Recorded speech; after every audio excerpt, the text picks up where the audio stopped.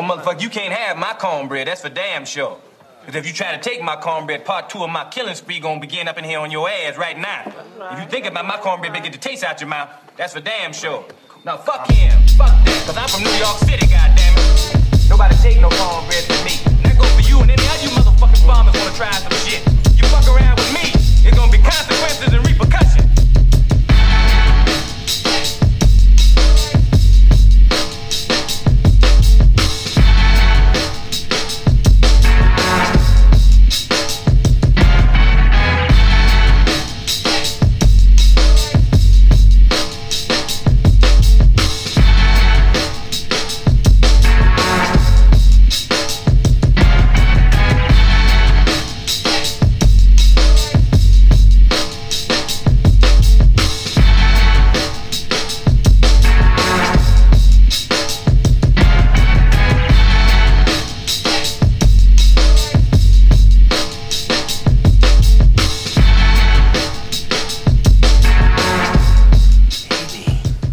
Haters gonna hate. And ain'ters gonna ain't. What up, what up? What's good, family? I'm your boy Trey Frazier. I got my brother Maestro Styles here with me. Yes, sir. Welcome to another edition of the Barbershop Sports Talk Podcast. A special shout out to all of our viewers watching on YouTube Live, Facebook Live, and Twitter Live right now. Make sure y'all continue to follow us on those platforms. On Twitter at Barbershop SPOR2, on the YouTube channel, on the Facebook page, and you can also follow us on Instagram at Barbershop Sports Talk Podcast. My brother, what's good, man? How's your week been? Week has been okay, man. I can't call it. Been working hard, man. That's what's up. Yeah. What about you? I've been working, man. Been trying to stay busy with this house stuff and, trying to, work some things behind the scenes with the podcast and all that good stuff. I do want to, before we get started, special shout out and thoughts, prayers to all the Black souls that we lost in Buffalo over the weekend to the shooting at the supermarket. Rest in peace to those souls. Also to the Black families that lost those individuals. Praying for you, praying for your strength. Another one of these things, man. It's racism. It's a stain in America that this nation can't shake, bruh. Yeah. Prayers and condolences. Like you said, in a nutshell, man, it's just your hatred. You could just decide one day you want to get up and do that, and and then lives are lost behind it. I wish I would love to keep having to open up this conversation about why people are racist and we shouldn't be like that, and it's numbing, man. Every time these situations come up, it just gets more and more numbing. And it's not to say that I'm at a stage where I don't care no more, because that's not the truth. But it's just like, damn, another one. Yeah, another one. And actually, we had 2 mass shootings over the weekend. You had the church in California where they shot some people inside the church. Mostly the Asian community, but nonetheless, another one of those things, man. Like you said, you could just wake up one morning and just decide, I'm just gonna go kill some random people, and it's disgusting.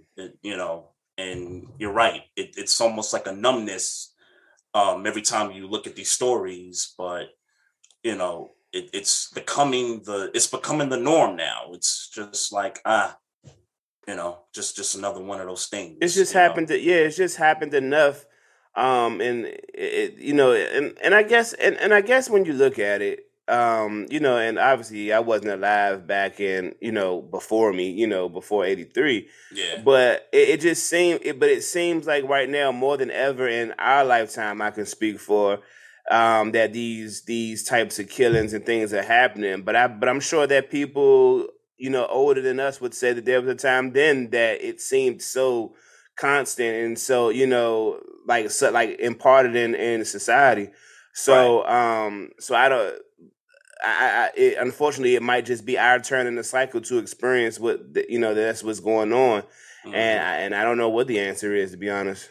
Yeah, I wish I had something, but all I could think about is the people in Buffalo that lost their lives and the families affected. And I got, me and Debbie, we got people that we know that live in the city up there. Right. Debbie used to go to college up there for 7-8 years, and so she's developed a bunch of friendships. And even when me and her started dating, I developed some of those friendships as well. And so, everybody's all good. Our people that, we keep in touch with up there, they good, but, kind of like what we're saying, they're just kind of, numb to it. And, it's okay to not be okay. You know what I'm saying? And right now, they're just not okay with what's going on right now. So thoughts and prayers.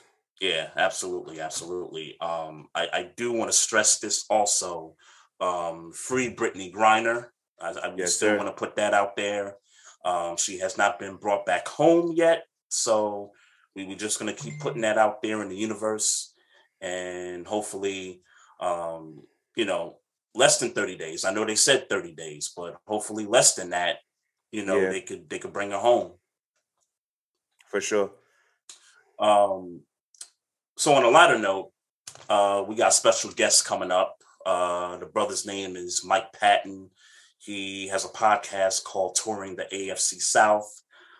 He's based out of Nashville, Tennessee, where one of those teams in the South plays at. So he's going to be coming on with us in a few minutes to talk about the podcast, his platform, talk a little NFL in regard to the AFC South. We'll get into some of the NBA playoff action, and we talk about some other things that's going on in the city and all that. So I can't wait for him to hop on with us. What you got, Maestro? I mean, I guess we could hit some lighter points, and I guess I should have got the negative out while we were in negative land. But you heard about Rajon Rondo? I just heard that maybe 20 minutes ago. I just heard that 20 minutes ago. Yeah, man. I'm gonna say this. I hope that ain't true. Me but too. To those who don't know, the story that I read, and the story that I read is basically, and I'm paraphrasing, but he was in the house with a woman and her kids. They were playing video games. The mother asked the kid to get up and help with the laundry. Something about that set off Rajon Rondo. He spazzed out, left, came back with the gun. Asked to speak to the kid, the son individually, and then the daughter individually. And it he was in there breaking stuff, and I just hope it ain't go down. And let's be clear, gun being involved, you're already flagrant. Yeah. But it's nasty, man. It's nasty, man. And let's be clear, if you did any semblance of that, meaning gun, acting out in front of the kids, all that, you deserve what come with it. But I just hope, for the sake of our community, that Rajon Rondo, that wasn't what you did, man. Because even if Shawty was tripping, I don't know, I don't care. Yeah. Nah, man. I hope you ain't go out like that, bro. I really do. Yeah. And I just heard on the TV that the police did come by the crib, and it looked as if, everything was all good, but they didn't press no charges. The police left. Rajon Rondo, as it stands now, is a free man. Yeah. I hope it stays that way. She filed the restraining order, though. Oh, did she? Okay. Yeah. Okay. Yeah, I hope that it stays that way. He's free right now, and whatever they got to, he and his family got to work out, hope they can work that out. What if he did that, though? Well, if it's found that he did it, then he got to pay some consequences. But as of right now, we know what they know. You know what I mean? They be in the media. And less, to be honest. Yeah, right. So, all I know now is they didn't press charges. He a free man. I hope it stay that way. I hope that's not true. I hope he ain't do it. I'm not going to say I hope he stay a free man. Yeah. I'm not going to say I hope he a free man, because if he did it, then he should sit down for a minute. But I'm going to say I hope he didn't do none of that. That's what I'll say. Okay, yeah, that makes much more sense. But yeah, I just hope everything works out in their favor, and that nobody else, no one gets hurt. More importantly, everybody stays healthy in this regard. Mm-hmm. So. Yeah, in Antonio Brown news, I'm not going to speak on the Keisha Cole saga, but Keisha Cole saga? Yeah. Okay. Well, now I'll speak briefly about what I can retain from it. Because I remember he was in the video. I remember that. Well, they did a song together on that. They did a song together on that. They did a song together on the album. I didn't know that. In short, Keisha Cole put up some posts basically saying, "I miss you," referring to AB. I'm sorry, whatever. I can't confirm this but it would appear to me on glance, because that's what I was doing, was glancing. Right. It would appear to me that she got AB tatted on her body somewhere. I'm saying appear because I'll admit that I just glanced. I hope that's not the case, but whatever. But to the point that I was talking about, because he even went on, like, later on today, he went on, was like, basically, basically played her. Mm-hmm. And she replied like, all right, basically, I got the message, cool. And I would guess that would be the end of whatever that relationship was. Yep. But the more important and relevant to our show is that Antonio Brown tweeted, "Just let me retire as a Steeler." And, there's a lot of mixed reviews about it. And what Maestro says, but should it? I take that can go two different ways. So my reaction to the tweet was, okay, either he wants them to sign him for like a day and then he could just have his, swan song, whatever. Yeah. Or the nigga still want to play and he want to go back to play for the Pittsburgh Steelers. I mean, you can look at it two ways. I mean, yeah, you could. Yes, you could, to answer your question. Yes, I would lean more towards he's not playing, that he wants to sign that one day. He just wants to retire. I lean more to that. But that's what I'm thinking too. That tweet gives off different vibes, if you know what I mean. Well, it could be interpreted two different ways. That's for sure. Yeah. I don't know. Like the energy that it gave me was He think he done in the league. Just let him retire where he was where he's remembered in the most positive light. Obviously, he's remembered in Pittsburgh in the most positive light. He was even though he won a Super Bowl in Tampa Bay. It didn't end well. Well, no. I'm just saying in comparison to his different stops. Right. Obviously, his Steelers career, his stop in Pittsburgh was the positive light. Like, he was the best receiver in the league from 2013 to about 2018. Mm-hmm. So that's the light he wants to be remembered in, and obviously that's where he spent the most time. So, I mean, it would make no sense to even try to retire him as a Patriot or a Buccaneer, Raider. Yeah. Crazy. So obviously it would be retire him as a Steeler. So I hope. Even though it didn't end well, and it's probably his fault in some respects, not totally, but in some respects. Yep. I think everybody should be able to amicably come together and say, you know what, this dude was the best receiver in the league and the best receiver in Steeler history. Period. Mm-hmm. Numbers support that. Now, obviously, Hines Ward, Stallworth, Lynn Swan, those types of players were maybe more pivotal as far as impact, culture, that type of thing, and Steeler history. But if you look at the numbers, Is he's AB. got records, right? Like at the receiver spot, he's got records, right? Yeah. He's statistically the best receiver. Mm-hmm. There has never been a more dominant receiver in Pittsburgh history. He should be retired as a Pittsburgh Steeler.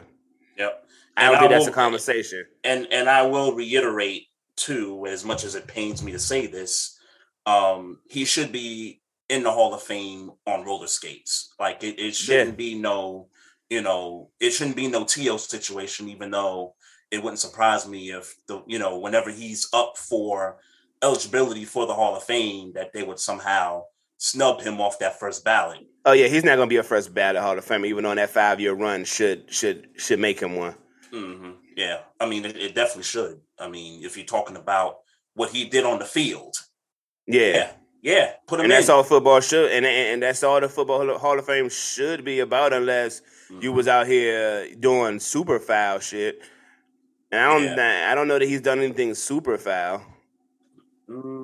No, I mean, in relation to the football field, or no, I'm talking about as far as off the football field. Like, has he done anything that would make the NFL say, even though he's that good, this don't look good?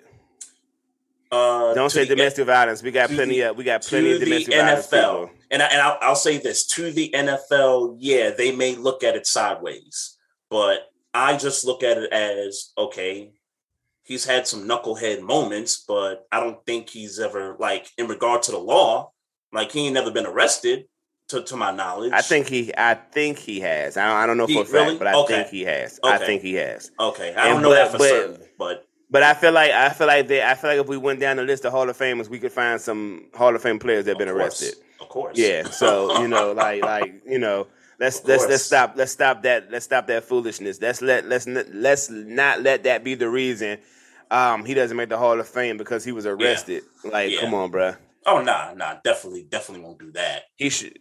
I would like him to be a first ballot. I get that he probably won't be, but he should be in the Hall of Fame before his career is over. I mean, before his life is over. Mm-hmm. No doubt. I want to say a special shout out to the homie Mo Cheese in the Facebook live chat. What's happening? Appreciate you, Mo Cheese, and we had Mo on a few months back telling us a story and all that. So shout out to him. He just commented here. Definitely. We just talked about it. Plenty of Hall of Famers have been arrested, and plenty of Hall of Famers have done a lot worse than what Antonio Brown has been documented of doing. So yeah. I forgot that tonight is the NBA draft lottery.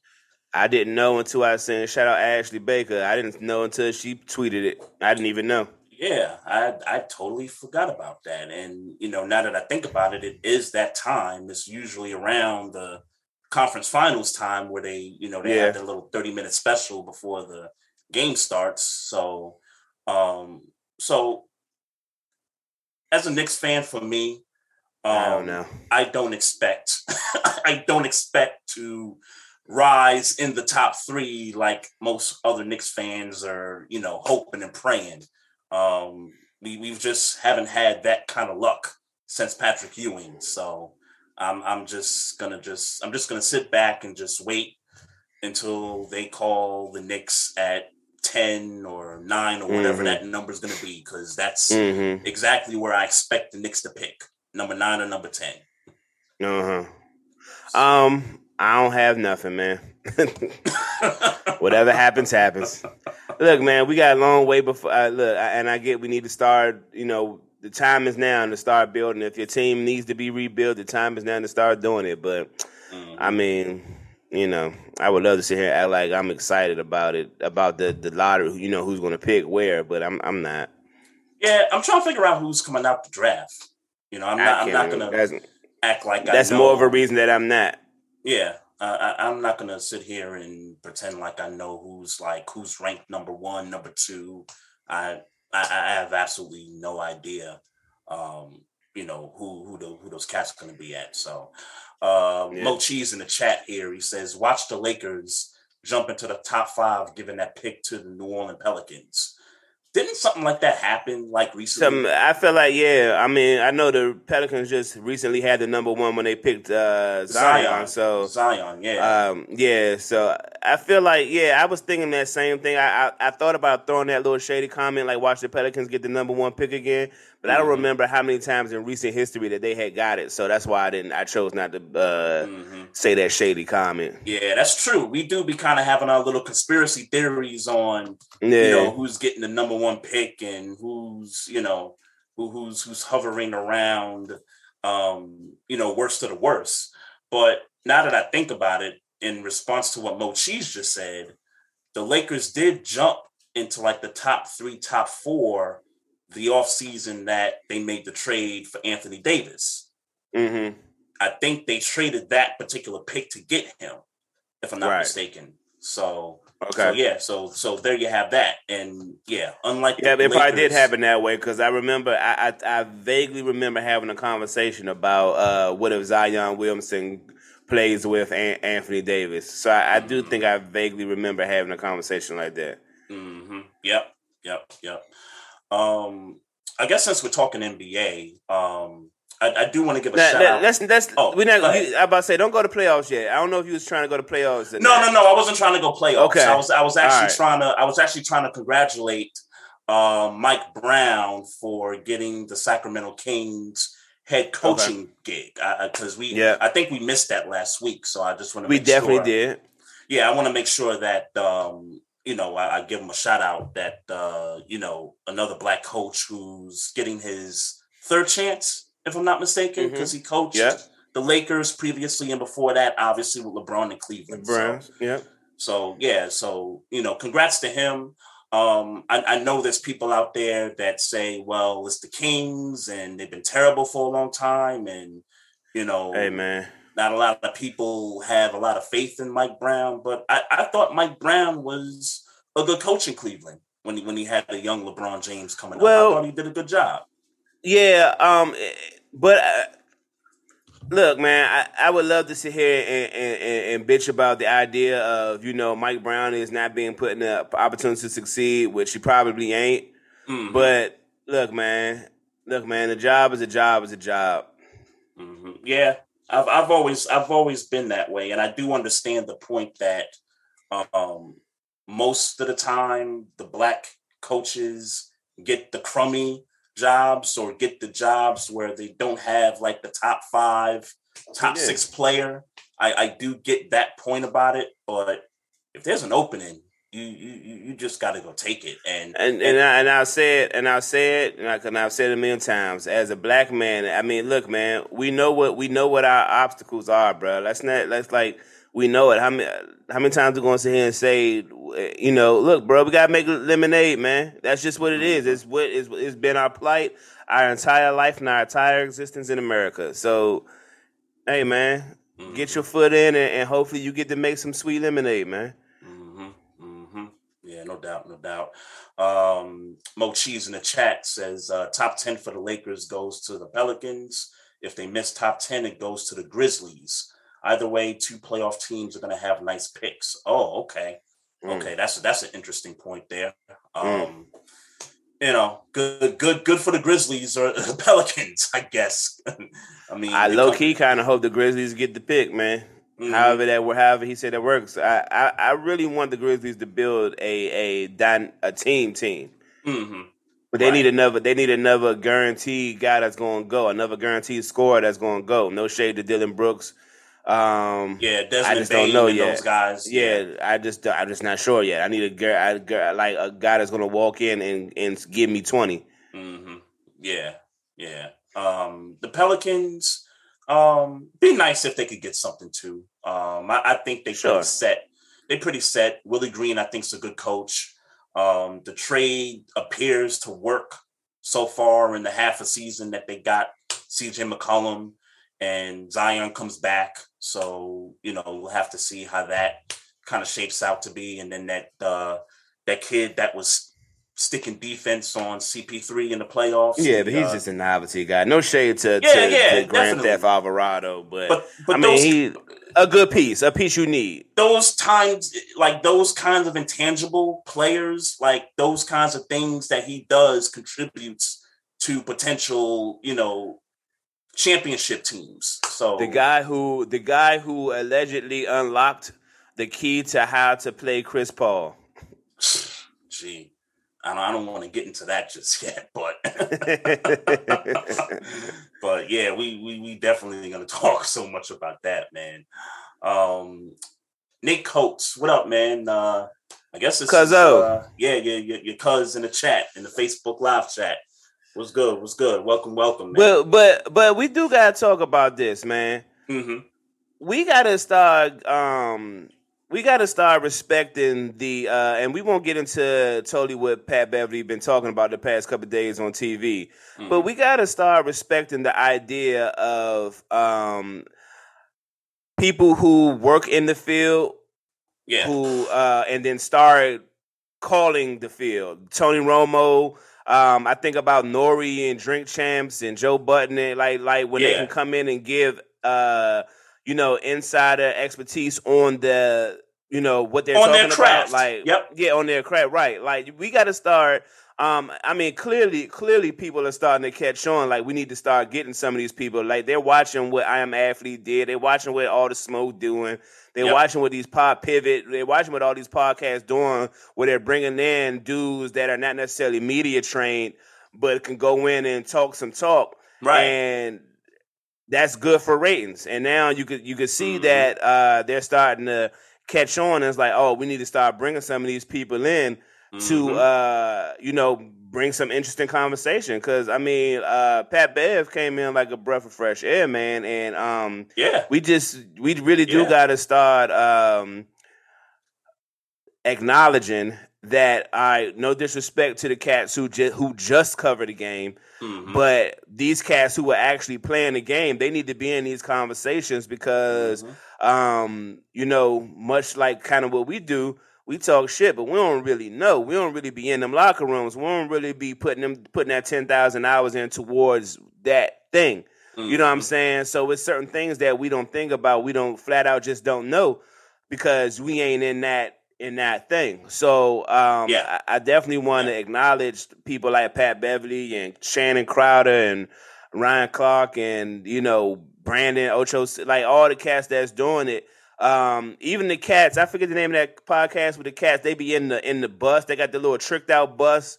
It's an offensive lineman. It's an offensive lineman for the Titans who does a podcast inside of like a bus, and they bring other athletes in the bus, and they talk sports shit. But like these shows are starting to pop up. Quentin Richardson does a podcast too with Knuckleheads. Yeah, but it's easier. But they're getting the the LeBron James. I seen I Am Athlete just got Kyrie on their podcast the other day. Like they're getting the big dogs that media people aren't getting because straight out media athletes don't really want to talk to media personalities. So it's dope that they're opening that platform. They're creating their own platforms to get the kind of Draymond Green is another one we got to talk about, that they're opening up that kind of thing where they can talk, that we can get content from the athletes we really want to hear from. Yeah, JJ Redick too, man. I like the back and again, I know you don't want to get into that, but I like the back and forth between him and Pat Bev, the past couple of days. That was something different. You know what I'm saying? It's like you said, it's a breath of fresh air to hear guys that actually play the sport come and talk about it, not in the mainstream way, like, rock the suit and all this stuff, but dudes like come in as you are, talk your talk. You ain't got to go to grammar school, or you ain't got to go to journalism broadcasting school, and none of that none of that stuff. Just come in, be who you are. And I felt like Pat Bev, when he name dropped Paul George, bruh, I mean, look, I imagining that him and Paul George might need to have a private conversation, but he name dropped Paul George and about a it's private funny conversation. Because at first he was like, I ain't gonna name no names, and then he kind of walked it back and was like, you know what, I'm gonna name it anyway. He just went right in. Like, I thought that was dope. That's good for TV. It's the kind of stuff we need but don't need at the same time. If that makes any sense. Like, I mean, obviously, you don't want Bama's air it out. Even when it was a point in the conversation where Pat was saying what he was saying, and Stephen A was like, well, nah, and he was like, nah, they wouldn't tell you that because all you're gonna do is come on here and say it. Yeah, you know what I'm saying? So it's like that type of thing. Now I don't know if people gonna start watching what they say around Pat Beverly now, but I mean, cause he definitely aired Paul George out, and if I'm Paul George, because I would imagine, I don't know, but I would imagine that maybe Paul George got some type of a relationship with Chris Paul, with things away from the court, right? Right. Not at first I'm thinking, wait, they played on a team together, and no. Yeah, but just because the circles when you in that level of, especially nowadays, isn't that a whole bunch of enemies amongst the top players in the leagues nowadays? A lot of these cats be friends. I would think that CP3 and Paul George had some type of relationship. So for Pat Bev to air out something that now it's gossip, for Pat Bev to air out something that Paul George said about CP3, not knowing about what Paul George and CP3's relationship is kind of crazy. Yeah, it's weird. I like it. I mean, even when he kind of backtracked and said, "Hey, I'm gonna go name names anyway," I kind of liked it in the moment, but knowing that he was gonna have to deal with what he was gonna have to deal with on the back end. Truth be told, that ain't my problem, though. Right. As the viewer, I hate to say I don't care, but I don't care. You do what you got to do and handle that. Behind that. So you heard Damian Lillard tweeting. Was this in response to Pat Bev? They basically calling him a clown. How you on here? Airing out people personal conversations. And then coming in support of Chris Paul. Matt Barnes. Matt Barnes too, but Damian Lillard tweeted. So I mean, look, man, I guess we could have this conversation without, I guess, totally getting into the Suns series and the Suns total choke job. And ain't no way to slice it. Me, I hear people saying, "Oh, well, it's not a choke job. They, it was just great coaching." Nah, I mean, I'm not saying that it wasn't great coaching, but that's a choke job. With respect to Jason Kidd, with respect to Jason Kidd, because he coached the hell out of that. That's still a choke job. Yeah, y'all wasn't even shooting. That's a choke job. Yeah. Facts. But to the people who, is it possible for you to be telling the truth, even though you even though you got a personal vendetta with the person? Because we know clearly that Pat Bev got a personal issue with CP3, whatever it is. If you remember, in one of the games, I think it might have been earlier this season or last season, where he shoved him. Yeah, in the playoffs. Yeah, he shoved him to the floor. He ain't fall, but he definitely pushed the shit out of him. He had whiplash. Chris Paul definitely caught whiplash that day. Yeah. And it was after Chris Paul was cooking Pat Bev ass or cooking that team. So, look, there's something there, but is it all right? I look at it like this. Pat Bev definitely does have something against CP3, but Chris Paul lost a step defensively. It's true. Yeah, he's lost a lot, more than a step. But I mean, no, I'm not going to sit here. Let's be clear. Trey, I'm gonna cut you off right there. I don't want to go into the game yet. No. I don't want to. We're not going to go into the game. At least not all the way. But what I am going to say is that we're talking about a 5 bad game stretch. after he was playing his ass off. I'm not going to sit here and act like because he played five straight games after turning 37 that he's not going to be the same Chris Paul he was this past year. He played like trash for 5 games. Trash, absolute trash. But I'm not going to sit here and say that we're not going to get this 2022 Chris Paul in 2023. We sure about that? I don't believe that.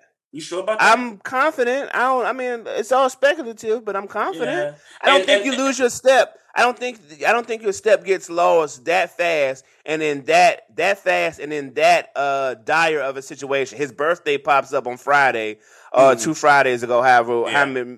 Whenever he just turned 37, and then immediately after he turned 37, he started playing trash games. I don't think it happens. I want to like be clear that. about something. I'm not going to use the birthday as sort of a part of the narrative to him slipping in the playoffs. I'm just saying that he is a year older, and we got another offseason to go through, and he's coming back. He made it clear he's coming back. I can't honestly say that he's going to be the same. Now, I don't think he's completely fallen off the cliff just yet, but I sense that there's some slippage there. I kind of sense that there's in this 5-game skid. You feel like this is the downfall of Chris Paul. I kind of sense that I should say it's starting. I don't want to say that he's there already, like he's done, like he's cooked. I'm saying I think it's starting whenever it started within these past 5 games. Yeah, it's no way that I believe that he's going to go from averaging 8. I think he averaged like 18, and he was averaging like 23 or something like that in the playoffs. 8. Was it 23? Okay. In the playoffs, I think he was averaging like 23 in the playoffs, or maybe in the past. 19. Okay, maybe. Okay. If it's 19 or if it's 23, I doubt very seriously that next year he's going to average 9-10 points next year. I doubt it highly. I don't think that, but maybe some of the assist numbers go down a little bit. I mean, that's not just the scoring. It's not just a part of his game now. Part of his game is also getting others involved. Let me say this. Let me ask you this then. Let me ask you this. Could you see Chris Paul averaging 10 and 5 next year? Not that low. I could see him averaging. Right. I could see him averaging 14, 15 points and maybe anywhere from 6 to 7 assists. I could see that being like the new Chris Paul next year. And he about to make over 30 million next year. If you Phoenix, you pay that man. I mean, what? Nah. What? I mean, nah. I don't pay Chris Paul that. I'm saying he's under contract. That's what I mean by if you're Phoenix, you have to stick with him. Yeah, you stick with him. You have to pay him. You're not gonna cut him and then you mess your cap up like that. Nah. He's definitely not starting. If he goes mid-season averaging 10 and 5 or even your 14 and 6 or 14 and 7. His role is getting diminished. He might not start. And I don't give a fuck how much money he made. That's possible. How much money he made. That's okay. You might as well put Payne in there. I forget. Ain't Payne the backup? Cam Payne is the backup point guard. Yeah. I'm playing somebody younger if that's the case. I'm playing a younger dude if that's the case. And he is he's a Hall of Famer and all those things and all those things. But nah, no way in hell that I am. No way in hell I'm going for me paying him $30 million and he getting 14 and 7. Now, how does Monty Williams handle that though? Like, if you Monty Williams, sit your ass down. You telling Chris? Paid. You telling I'm telling Chris Paul point guards to sit his ass down? That's what you're telling him. Sit your ass down in year 18. Sit your ass down because you're not LeBron. You're not producing like that. Dang. Interested to see how that shapes out next year. Hey, you don't like it? You could retire. Mm-hmm. I get it. Yeah, I get it. Or you could go for 6 man of the year. Or you could go for 6 man of the year. Pick your choice. Yeah. I think the most important thing to him right now is getting the chip. And I don't know if that ship has sailed with this roster. I mean, they still got some things. You feel like it has? I feel like it has. I don't know yet. I haven't really digested, what they got going on yet. I know. I said because now it's got to move to Devin Booker. Mm-hmm. Now it's got to move to Devin Booker and like him. Mm-hmm. Is he a top 5 right now? Devin Booker? No. Is he a top 10? Just asking. Yes, top 10. Yes, top 10. Yep. So freestyling. Obviously, we freestyling. Top 10. And I'm in no order. Greek Freak. Yep. Greek Freak. Yep. Are we going Jokic? We're gonna go Jokic in the top 10. Jokic. Okay. Steph Curry. Luka. Steph Curry. Mm-hmm. LeBron is still in the top 5. Yep. KD is 6. Mm-hmm. Okay. You want to throw Kyrie in there? Nah, top 10? Top 10, I don't know. But Joel Embiid. Okay, we got that. Joel Embiid. You want to throw Tatum in there in the top 10? I think you got to. I think you have to throw Tatum in there. Mm-hmm. Yep. Yeah, we need two. We need 2 more. We need 2 more than I put him in. We gotta put Ja in there. Oh, Ja. We gotta put Ja in there. Yep. Yeah. Yep. Okay. And Booker's 10. Booker's maybe 10. Is there anybody? I mean, a healthy Anthony Davis? Is he top 5? Nah.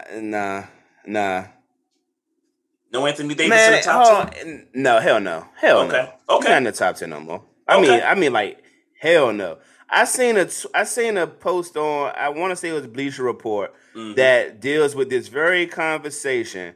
And I feel like if I find this post, I may be able to get Devin Booker off the top 10. And I just thought of a name. Ice Tray. Okay.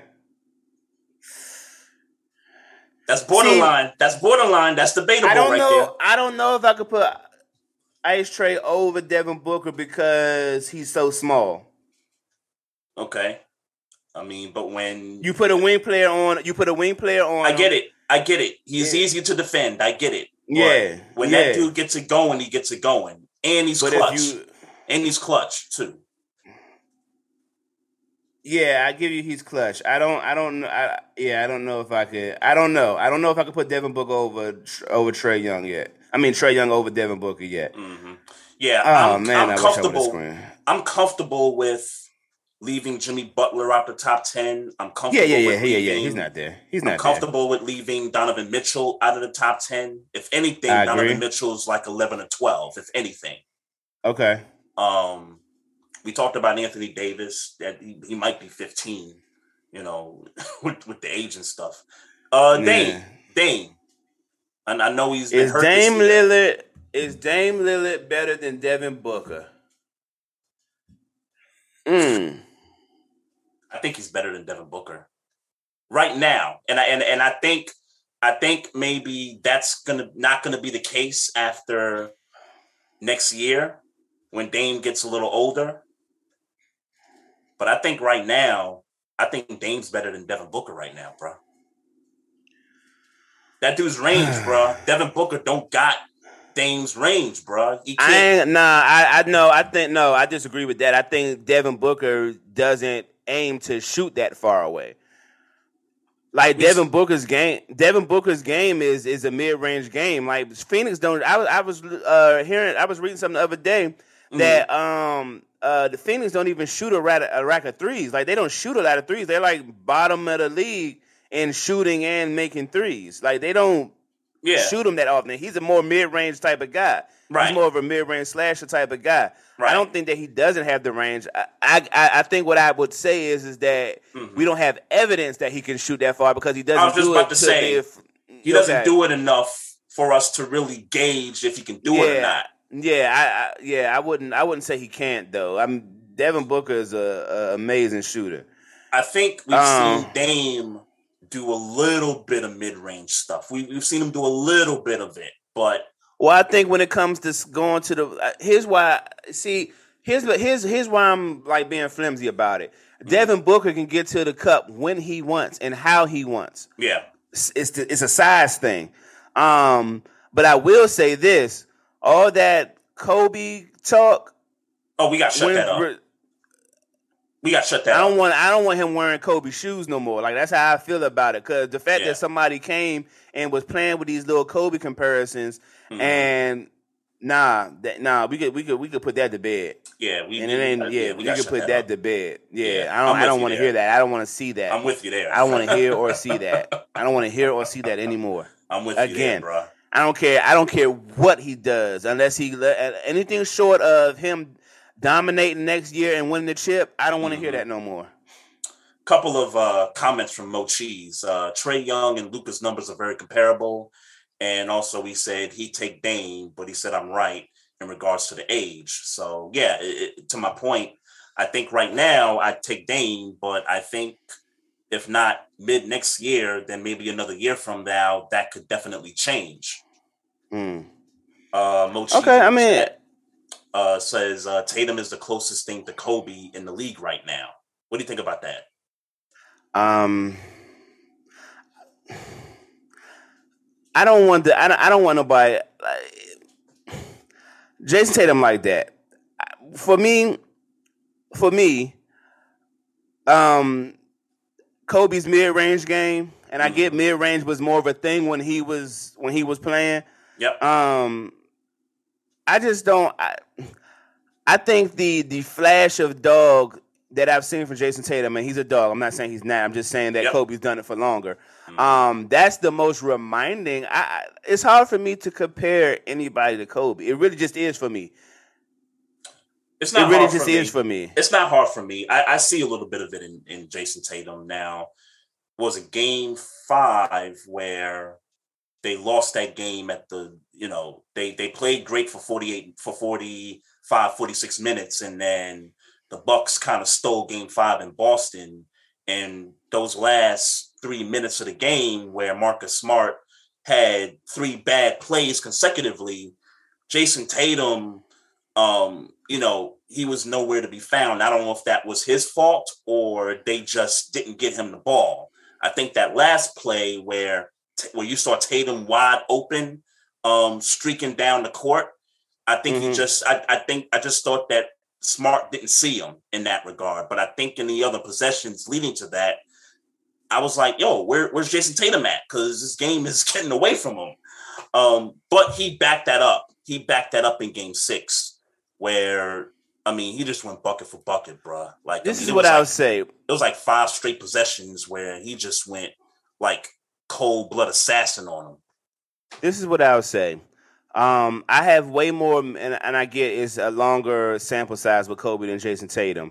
Mm-hmm. But it's way more, I have way more memories of Kobe Bryant in a situation where he could have just laid it up easily and got the 2 points. Mm-hmm. He dunked on you because that was the more emphasis. That was the dog in Kobe that everybody don't necessarily have. Like, yeah, I could easily do this layup and get the 2 points, and it would just be an easy 2 points. But if I dunk on your dumb ass, now you feel different about what happened when I'm coming down the lane. You know what I'm saying? Like it's about that dog. It's that thing that where I could just get the easy thing, but I'm gonna not only do that, but I'm gonna make you feel bad about it.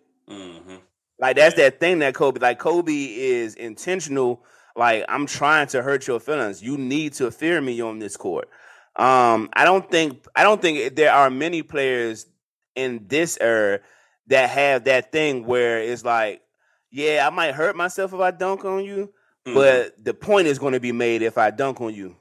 Yeah. You know what I'm saying? Right. Ja Morant got that thing where it's like, yeah, I could just lay it up. I could.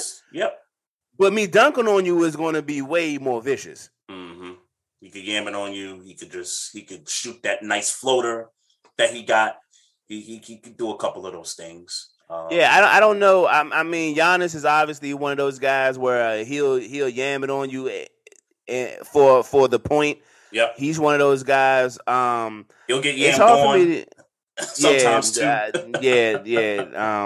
Can't be yammed on by a 35-year-old. Can't do that. That's my criticism of Giannis. Like I know we talked about it last week. That's my criticism of Giannis. It's like, yeah, he's the best player in the game, but it's kind of not respected because you get yammed on. Like this ain't the first time. This ain't the first time he had been getting yammed on. Back when we was trying to crown him before he was really crowned, he was getting yammed on by Bamas. Yeah, he was. I don't know if I admitted this. I was on Twitter Spaces yesterday. I was home working and stuff, and I don't know if I've admitted this on this platform, but I feel like the Greek Freak is my favorite player that's not on the Knicks right now.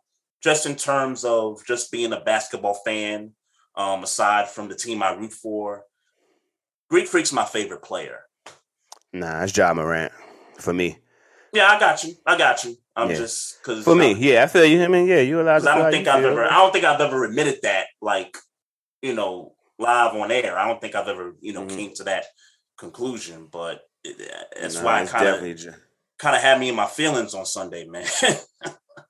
kind of threw my bowling game off a little bit. I was at the bowling alley and asked the dude to turn the screen on up by the scoreboard. And man, I don't know what it is around here. I get it. There's not a basketball team in Baltimore. I get it, but it felt as if like they didn't want to put the effort to turn into the basketball game, right? Yeah. So the kid came and he was like, "Oh, we don't have the channel." I'm like, "You don't have ABC? Like the game is on broadcast television. Like facts. You have to have ABC, right?" So, the manager came through. He, found the channel and they was getting blown out. So, ladies and gentlemen, we have. Our special guest here, and actually it's kind of my fault because Mike, I told the folks that he was coming on around 7:10, but I was looking back at our notes from our conversations, and we did say 8:00 our time, 7:00 your time. I keep forgetting Nashville is an hour behind us, so want to apologize to the people for that. But now you're here now. We got Mike Patton on here. He's the host of the Touring the AFC South podcast. You can find it on Spotify and all other streaming platforms. Mike, man, thank you so much for coming on, man. What's going on? How you been? Doing great. A little sweltering hot down here, but I'm making it, man. No doubt. Yes, sir. No doubt. First, I do want to congratulate you on your appearance on Brother from Another with Michael Smith and Michael Holley. Thanks, man. Thanks. It was definitely something that came together pretty quickly and kind of unexpected, but hey, I'm not taking it back. No doubt. Right. No doubt. Yeah, I mean, anytime you get on with those brothers, I mean, you definitely, step your game up a few notches. So, that was dope. That was dope to see that. I definitely say from my perspective, I ain't gonna lie to you. I've been wondering where Michael Smith been at for a brick. So when I seen him, and it feel like I never really see him every now and then. Like a couple of years ago, he did a podcast that me and Trey are familiar with in a podcast, in a podcast group. He did an interview with one of them folks one time. And I was like, oh shit, he's still out here. That's good to know. And then he kind of disappeared from my timeline for a brick. So when I seen that you had got the thing, I was like, oh, all right, he's still out here. And, and with Mike Holley, all right, bet. So I know that I can go ahead and start adding him about shit that I think about. Yeah, Michael Smith is cool, man. I mean, honestly, but right before I got on the air, they came on and talked to me for a hot second, and then, I came back on. So he's cool people, man. From all the people that I know that know him or know of him, they all say he's a real cool dude, and definitely Michael Holley definitely is a good guy, man. He's reached out to me. We've talked a couple different times since that show. So, yeah, I immediately think that Michael Smith is cool. My favorite memory of Michael Smith, I'm saying like he dead or something, but is it was back when he was doing the podcast with Jemele Hill. His and hers joint. Yeah, and that Bama sang Tila Show Enough on the middle of the podcast, and I knew immediately that like that was like me and him would definitely be friends because nobody appreciates Tila Show Enough like me. So that's when 3 I hours knew away. I wanted to talk to this dude. Yeah. I'm 3 hours away. They Tila's from Memphis, so that's 3 hours away.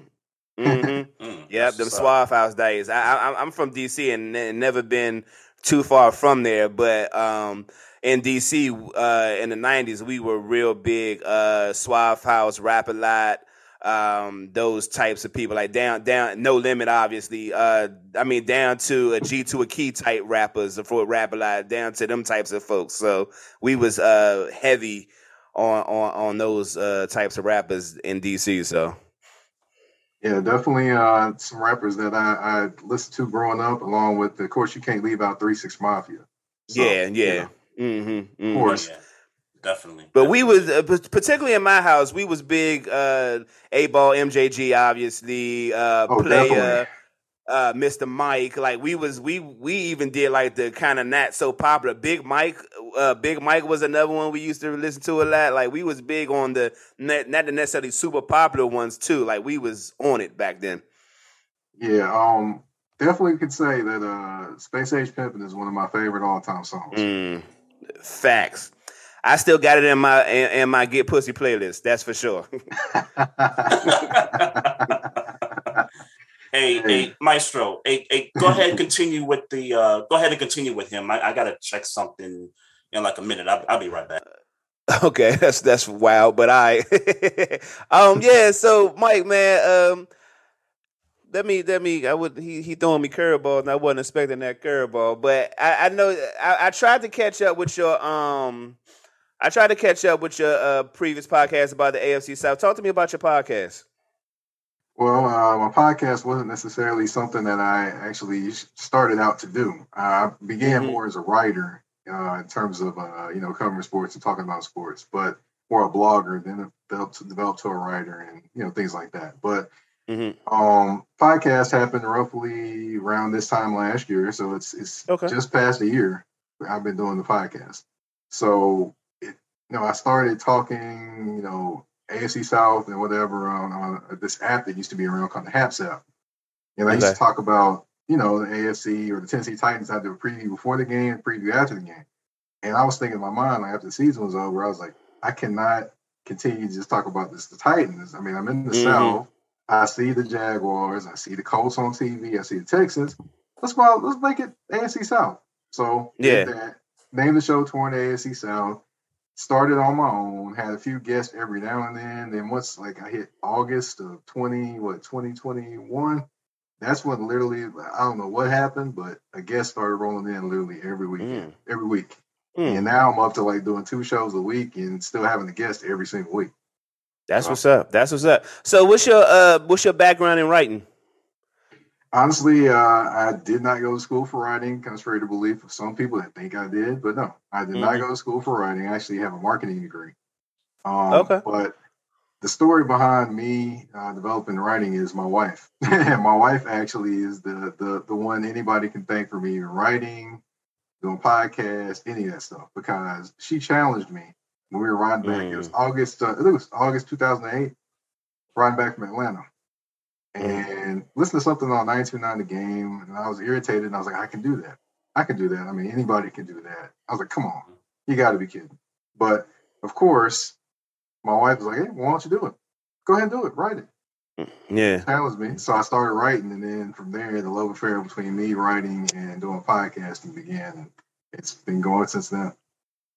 Yeah, I could tell you, man, when we first started our podcast, we was real big on we want to do the podcast, but then we want to start writing articles and stuff like that. And Trey will tell you, it gets fucking tedious to have to try to put out writing content at some type of consistent clip. Like I think me and Trey had agreed to doing it maybe weekly.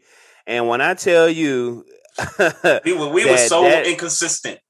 It was trash, man. I definitely give kudos to anybody who can write on a consistent. If your consistent clip is once a week, anybody who can do that for a month or 2 months or God forbid a year, you definitely get my respect because I just don't. I'd rather just tell you how I feel, and I get the importance of writing, but I ain't got the energy to be writing that. I just don't. Oh, I hear you there. With me, honestly, I'm still kind of getting into more of my balances. This is, of course, my first full time on my show. My first time having that. So, I'm still getting, kind of the groove of that because sometimes I do get heavy into one and then forget the other. And I don't just write about sports either. I write about things going on in the neighborhood, all kind of different things. Even I get into creative writing, write short stories, poetry, all those different things I can write. Okay. So. Okay. I can get heavy one way or the other. It's just about finding more balance so I can do all those different things and create all those different things. Because I'm a creative. So literally any idea is going to come to me. And it getting all those ideas out is a chore in itself. Yeah. I swear this is going to be the only non-sports question I ask. So I was trying to get into I didn't get through your entire last episode, but you did take time out of your busy sports podcasting schedule to talk about the most anticipated album of 2022 that I currently have in my ear as we're podcasting right now, Kendrick Lamar, Mr. Morale and the Big Steppers. Give me your take on it really quick. I love the album. The reason why I love the album is it's not typical to the basic album that you would hear talking about, you're clubbing, you're doing this, you got your relationship issues, stuff like that. What it's actually talking about is it's talking about, hey, I have this going on. I had dad issues. I had stuff like that growing up. I have issues with society, but he's melded it into rhymes and things like that in a lyrical way. And honestly, he's talking about stuff that has substance and putting it with a great beat. I mean, he's talking about real things. And if I will say this, as Black men, a lot of the things that he's talking about in this album speaks to Black men. It's just a matter of, do Black men want to listen or not? Because I've seen some Black men that have really not liked this album. And I'm like, okay, maybe they're not ready to hear some of the truths that are coming with this album. That's possible. So, yeah. That's man, I tell you personally, I want to put We Cry Together in a fucking museum. I want to put that song in a museum and just, if I could just put that song in a museum to be marveled for years and years down the road. I mean, obviously there are other great songs. The Mirror joint, the one but Savior, which is Savior, Father Time is a great fucking song. Yeah, my favorite is the joint with Ghostface. That's Purple Hearts. Purple Hearts. That's my favorite. Him and Summer Walker. And Summer Walker, yes. Yeah, man. Great fucking album, man. Great fucking album. I haven't. I try to take breaks from it just so I can clear my palate, but obviously it's like the main thing in rotation for me since Friday, and probably will be same for the. I was joking with my friends the other day that I would love to go back and listen to Future because I liked Future's album, but it's really hard for me as a 38-year-old man to go back to Future right now with the importance of this Kendrick album. It's just hard to do. Right. And just, I will say, and I'm not going to give away too much, but the Kendrick Lamar album, this album has kind of inspired a few things with the pen and pad. I will say that. I'm not going to give away the entire idea. Okay. Yeah. I have an idea in the works that I'm kind of putting together right now. It's going to take a little minute because, you have to be descriptive and do those different things. Yeah. Okay, MC Mike Patton. No, not that. Oh, okay. Oh, no, not that. It's going to be. About to say now.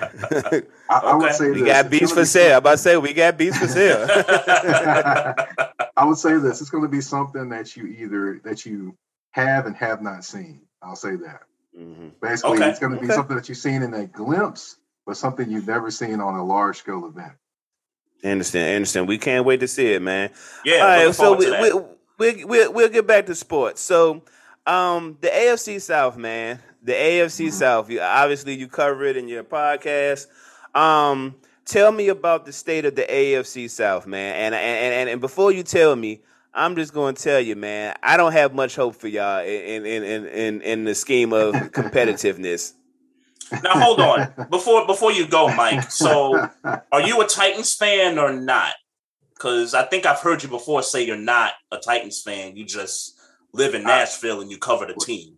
Let me break it down for everybody, because I know people are like, "What? He's not a Titans fan?" But here's how it goes. All right. Before the Titans got here, I was a San Francisco 49ers fan. That has been my team since I was a kid, just like the Bulls have been my team since before they won titles, and Michael Jordan was the greatest thing on earth in basketball, and the Cubs. Those have been my team since I was a kid. When the Titans got here in 1999, I was a senior in high school. So at that point, I had been a 49ers fan for over a decade. So I wasn't leaving that team. However, I do, if the Titans are playing somebody other than the 49ers, I'm rooting for them to win. I want them to do well. But other than that, 49ers, I root for the Titans to do well because they're a hometown team. But I'm a 49ers fan. If that breaks it down a little bit easier. No, that's good enough. That's good enough for me. Gotcha. I am not a Washington Commanders fan from DC, and I've never been. I've always been a Pittsburgh Steelers fan. But I mean, if they're not playing us, hey man, have some joy. It's much better conversation, particularly in DC when the city is split between Cowboy and Commander fans. It's always way more interesting when the Commanders are winning because it makes the trash talk between them and the Cowboys a little more interesting. And at the Sunday football days. Definitely, I understand that, and I would say here that when the Titans are winning, when Tennessee State University football is doing well, Nashville is definitely humming, especially Black Nashville. Yeah, for sure. So the AFC South, man, give us your spiel, man. All right. Well, I will say this: I do think it's a 2-team division right now. The Colts are there. Of course, they traded for Matt Ryan, which they kind of the Falcons kind of bungled that up by trying to trade for Deshaun Watson, and you got Matt Ryan right there, and he so I think you had to get rid of him at that point. So they upgraded the quarterback position. They still are kind of lacking, I would say, in terms of weapons outside of Jonathan Taylor and Michael Pittman Jr. So they got solid defense. As far as the Titans, I would say they kind of mirror those teams mirror each other because they have strong running game. Quarterback, you still have some questions. So no matter what anybody says, people still have questions about Matt Ryan as well as Ryan Tannehill. So let's just keep that a buck right there. So, the running games are strong and the defenses are strong. The only difference is that the Titans have potentially more weapons, especially after the draft. They got Robert Woods in the trade from the Rams. They also picked up Treylon Burks in the draft from Arkansas. They did also pick up Austin Hooper, who was a tight end for the Cleveland Browns. Oh, I didn't know they got Austin Hooper. Yep, they got him 1 year, $6.5 million deal. Okay. And they also got Chig Okonkwo from Maryland. So he's a Jonnu Smith clone. Because if you look at the guys they got, and of course, by the way, they got rid of AJ Brown, which that's a big question mark in terms of their receiving core. Big deal, man. Big deal. Huge. Big deal. But the thing is with the defense, with the offense, the players that they drafted, if you look at them, they're clones of people that Ryan Tannehill had his best years with. You look at A.J. Brown, you've got Treylon Burks, who is basically compared to A.J. Brown, looks kind of the same type of build. Maybe Burks is a little bigger. Then you have at tight end, you have Chig Okonkwo, who mimics Jonnu Smith, who's playing for the Patriots right now. And also you have Ryan Phillips, I believe, is a slot guy from UCLA, who mimics Adam Humphries. All three of those guys, Adam Humphries, Jonnu Smith, and A.J. Brown were all there when Ryan Tannehill had his best year. Best year. So they're kind of trying to mimic, to be honest, they're trying to mimic those type of players that they're bringing in. Solid defense as well. And as far as Jacksonville, you don't know necessarily what you're going to get there. They spent a lot of money. I mean, they definitely spent some money. Yeah, Christian Kirk. They made Christian Kirk like one of the highest paid receivers in the league, and it's like that's why these other guys are getting $25 million a year. Well, I will say this, not necessarily him as the greatest accomplishment that they did this offseason, but I will say the greatest potential worth for them, Evan Ingram, they got from the Giants. Now, if that guy would drop the football and actually focus, maybe he can make some plays and be consistent. And if that happens, you've got a Pro Bowl tight end that's going to make plays. Yeah. But if not, then you're only on a 1-year deal with him, and you're really not tied to him longer. So Jacksonville has definitely upgraded the coaching position. I think that's probably the biggest offseason move for Jacksonville, if you ask me, was getting rid of the toxic, Urban Meyer and bringing in Doug Peterson, who has experience, has won a Super Bowl, and, can coach offense, which I think this offense needs desperately. Right. I got to witness him firsthand when I was covering my first Super Bowl, Doug Peterson. I actually covered the Super Bowl in Minneapolis when they were going against the Patriots.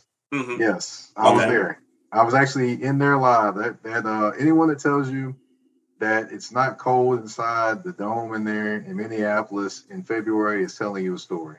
Because we were in there and it was freezing up top. They had one media section down low, and they had the auxiliary media section that was a little bit more up top. And that one up there, I was so glad I had a coat on that day. If I didn't, I'd have been freezing. I mean, cold. So I have experience in that stadium, Mike. Me and my wife, we flew to Minneapolis for a few days. I'm a Ravens fan, so the Ravens played the Vikings that weekend, and that particular stadium, while it's a nice stadium, they leave the concourse doors open, like open air travels from the outside into the stadium.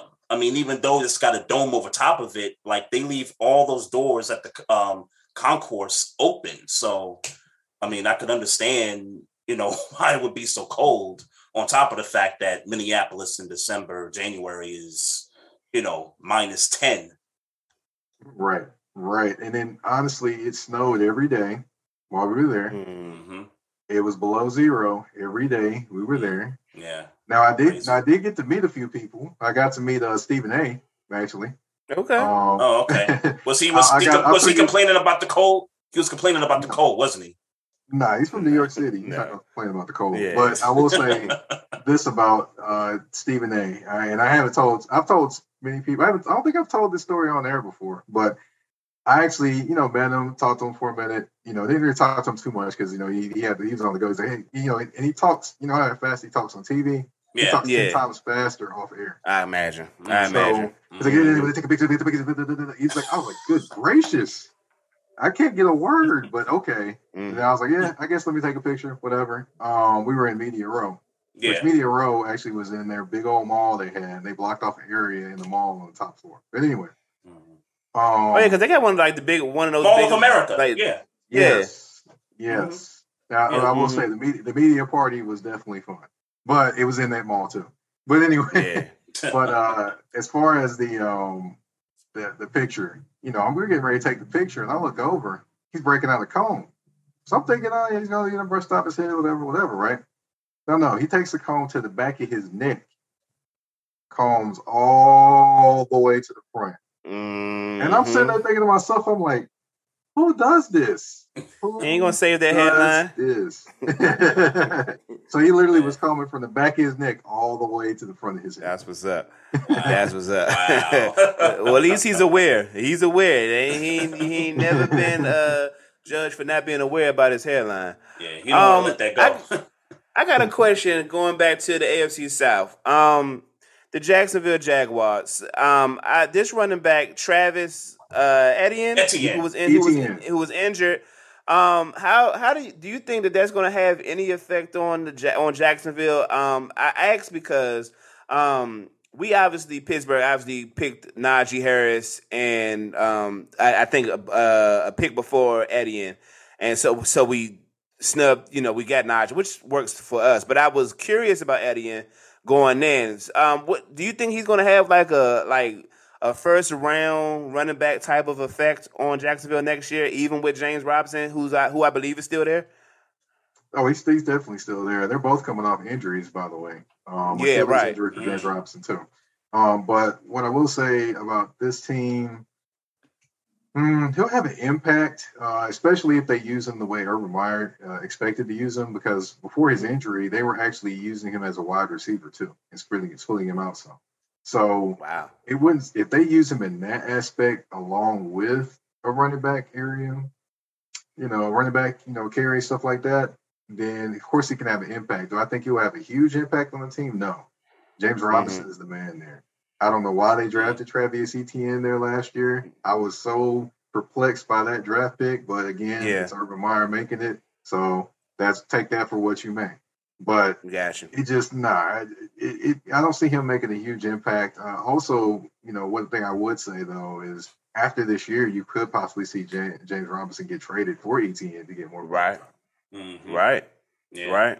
And speaking of running backs, I'm sorry, I didn't mean to cut you, Mike. Speaking of running backs, I heard earlier that the kind of sticking into the division for a minute here, the Colts picked up Philip Lindsay. I'm not sure if you had mentioned that while I was out, but yes. that was a guy that I was, I had my radar on going back to last year when the Ravens had all their running backs injured in the offseason. And I think he's going to be a good addition to the Colts. I think it's going to help, take the load off of Jonathan Taylor and those guys. And who's the other running back? Hines. Nyheim Hines. Right? Nyheim Hines. Yeah, I think he's a pretty good player too. But adding Philip Lindsay to that running back room, I think it's really going to help that running game overall. I would say this. I'm not for sure yet. I like Philip Lindsay. What's that? I was agreeing with you. Oh yeah. I'm not for sure yet because Jonathan Taylor's going to get the lion's share of the carries. Nyheim Hines is if people want to say it or not, as they are currently constructed, he is their second best wide receiver. So he's going to get on the field. So as far as Philip Lindsay, I'm not sure if I see a ton of playing time for him. To be honest, I mean, the only thing I can say is if he plays, a lot of the snaps offensively, it's because Jonathan Taylor's hurt or Nyheim Hines is hurt. Yeah, that's interesting. What do you think is wrong with Philip Lindsay? Like, why has he been traded so much, or why has he been on these different teams over the last couple of years? The reason why is because he runs hard, he plays aggressive, but he's not a bigger guy. Yeah. So it takes like maybe one tackle to bring him down a lot sometimes, and that in itself is not something you want in terms of a running back giving you 20, 30 carries, 20 carries a game. Right. Mm-hmm. Yeah, I agree. That's unfortunately, that's why Houston was gone. Yeah, yeah, and to be honest, this is why he didn't work in Denver. They got bigger guys. Right. Unfortunately, because you cover the AFC South, I'm going to ask, and you gotta give me some type of an answer, even if it's a bland and mundane answer. Tell me about the Houston Texans.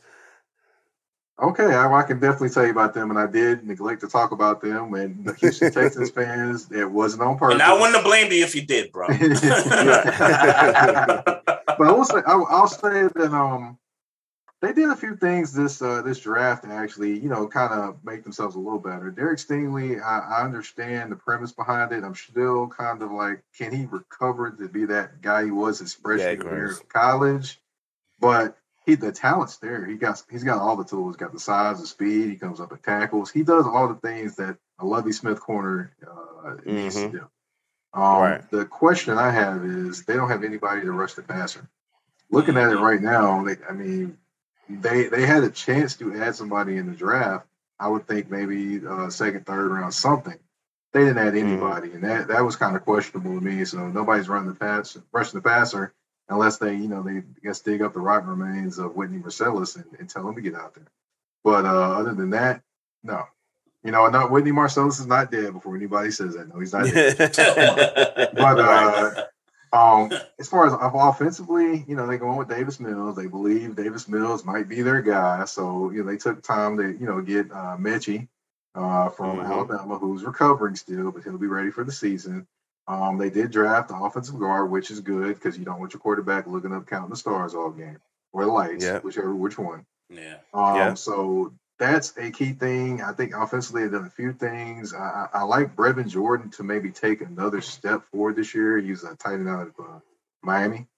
And Okay. I just wonder who's going to be that guy to step in alongside Brandon Cooks. Is Mechie going to be that guy automatically to do so?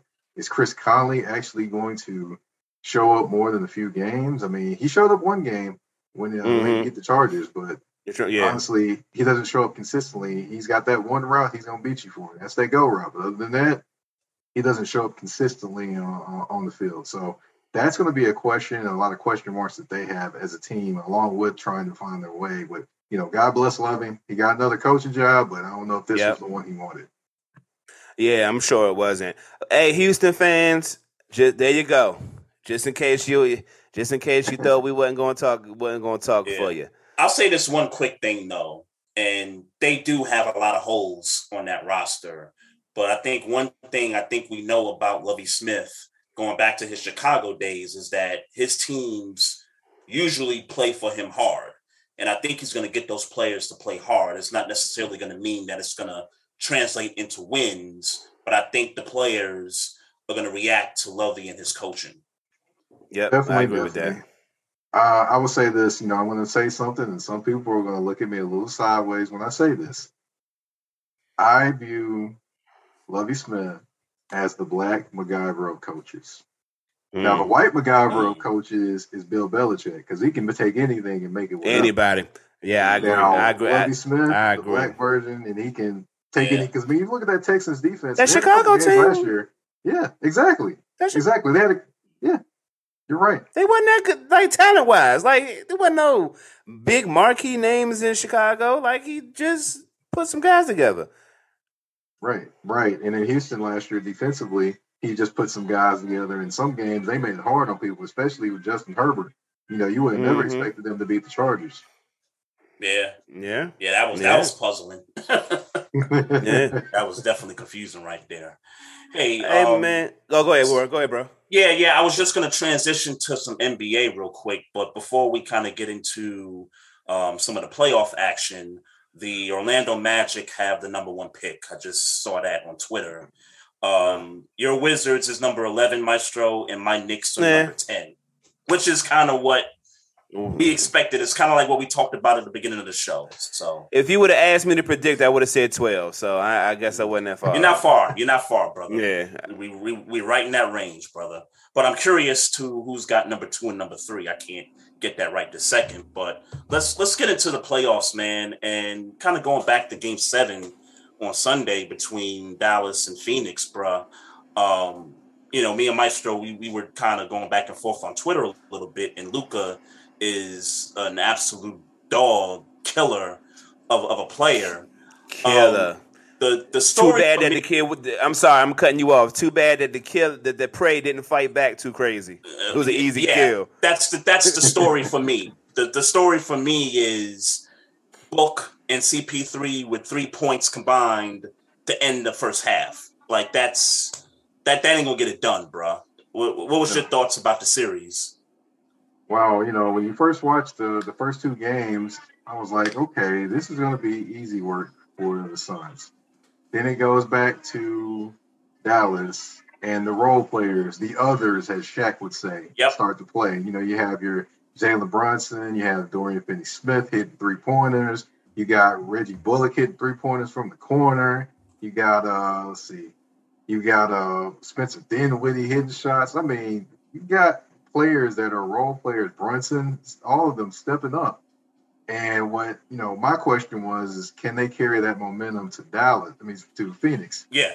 And they couldn't carry it for the first few games in Phoenix. But Game 7, I don't know what the heck happened, but they found something and they changed their defensive strategies, which I have to give a lot of credit to Jason Kidd for. They made the Phoenix Suns uncomfortable in their own offense as the series went on. Great adjustments by Jason Kidd. Yeah, shout out to Jason Kidd for that too. And Spencer Dinwiddie with the 30 points also. We talked about the others showing up for Dallas. Spencer Dinwiddie deserves, love and credit for that. Sorry, look, man.